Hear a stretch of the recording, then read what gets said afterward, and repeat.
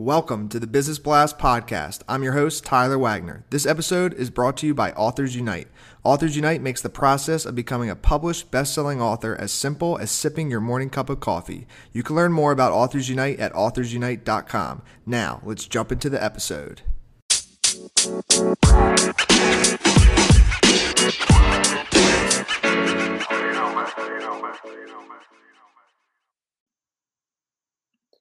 All right, everyone, welcome back to another episode of the Business Blast podcast. I'm your host, Tyler Wagner, and today I have Michelle Adams with us. She's the founder of Zoomify Product Photography. So welcome to the show, Michelle. Thanks, Tyler. Glad to be here. Of course. Thanks for coming on. We'll dive right into the first question. So the first question I have for you is, what's the best story from your life that has an underlying valuable message? So as I think about this and as I say it, it feels a little cheesy, but it really is so true. And it goes back to my first year as a brownie in Girl Scouts. I think I was like 8 years old. And no joke, I was most excited about selling the cookies. I really just wanted to get out there and sell and beat everybody else and sell the most. And so the first day, it was great. I was knocking on doors. Lots of people were buying. And that next day, for whatever reason, I don't know, something was off, people just weren't answering. And I went home crying. I'm like, I can't do this. I'm such a failure. I remember having these thoughts as an 8-year-old. And my dad, who's a serial entrepreneur, has been my entire life, was like, why are you upset? You just have to go back out there and try again. And so it was kind of Girl Scout cookies for me became kind of the symbol of persistence and keep on trying. And honestly, when I went out that afternoon, I ended up selling even more than I did the first day. And so I kind of hold that story very near and dear to my heart. Definitely. Thanks for sharing that. And I do love myself some caramel delights. So thank you. I'm a Thin Mint girl. You're a Thin Mint? Nice. Both are very good flavors. The next question I have for you is, what's the most valuable piece of information that we should know that is within your expertise or industry? Sure. So I work a lot with small businesses and solopreneurs and people that are kind of just fighting and scratching to get their product and their brand out there. And I think they get a lot of fatigue of what everybody else is doing. What are the strategies that everybody else is trying to do, but it might not necessarily be best for them and their product and their brand. So I always say, really, the people that think outside of the box and are creative and just keep trying things until they work are the ones that ultimately become successful. And what's your best piece of overall business advice? It might tie in, but not necessarily industry specific. Mm-hmm. Do everything with intention.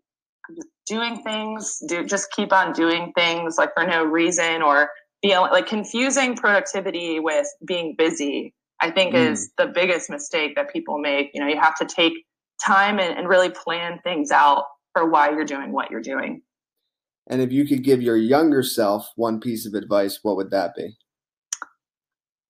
Take a breath, I look back at myself, my 18-year-old freshman in college self who failed calculus. Yes, it's embarrassing, and I had to retake it. And I remember thinking, oh my gosh, this is so embarrassing. This is going to ruin everything. And, it's all in perspective. I think, as you grow and you get older, you realize you got to take the ebbs with the flows and just keep on trucking on. I agree. And I just have to say this so that you don't feel embarrassed. Calculus is extremely hard. And I think that might be the most failed subject ever. I know I struggled with it. I struggled with algebra. So, okay, calculus is very hard. So don't feel bad. And kind of going, down a little bit of a different path, but in your opinion, what's the key to happiness? I really feel the key to happiness is finding little things every day that make you feel fulfilled. Even if you're not happy with your job, or you're not happy in your relationship, or you're not happy, but you walk outside and the weather is beautiful, or you make yourself your favorite thing for lunch. Finding the little things, even when you don't think the overall picture is working out. And what's the best book that you've read, and what was the number one thing you learned from that?